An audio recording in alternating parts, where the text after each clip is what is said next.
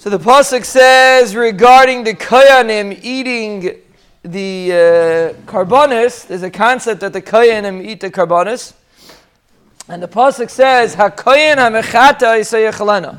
The koyin that does the avodah, it's actually talking about a carbon chatas. Shkoyach ben Zion, he eats the carbon, the one that's mechate. Now really, it's not true.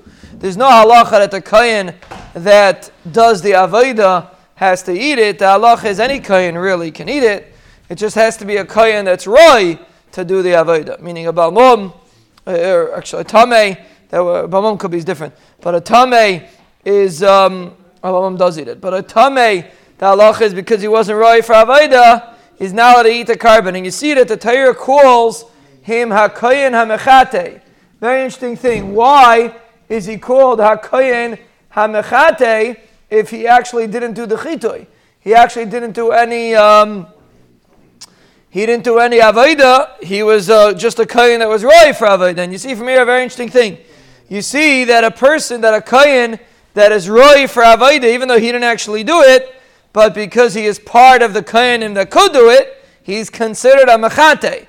That means there always has to be one representative that can do it. Not everyone can do everything.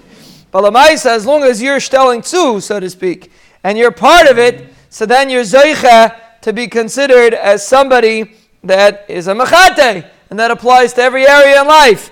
You know, a person could be ma'idid, other people that do avodas Hashem, even if you punked and not the one that does it for whatever reason, for technical reasons, you couldn't do it, or whatever the cheshm was, a person is participating in the bimechazik and being ma'idid, people that do avodas Hashem, so he could also be considered a mechate. He's also part of it, even though he himself did not physically participate in it. If a person distances himself, then he has no shaykhs to it. But when a person is a kohen hamechate, so to speak, and he helps, he enables others that are Isaac and Stuckis, Isaac and Torah, other things that people do instead of being a naysayer, he is a yesayer. So a person like that is considered a kohen hamechate, is considered as if he did it.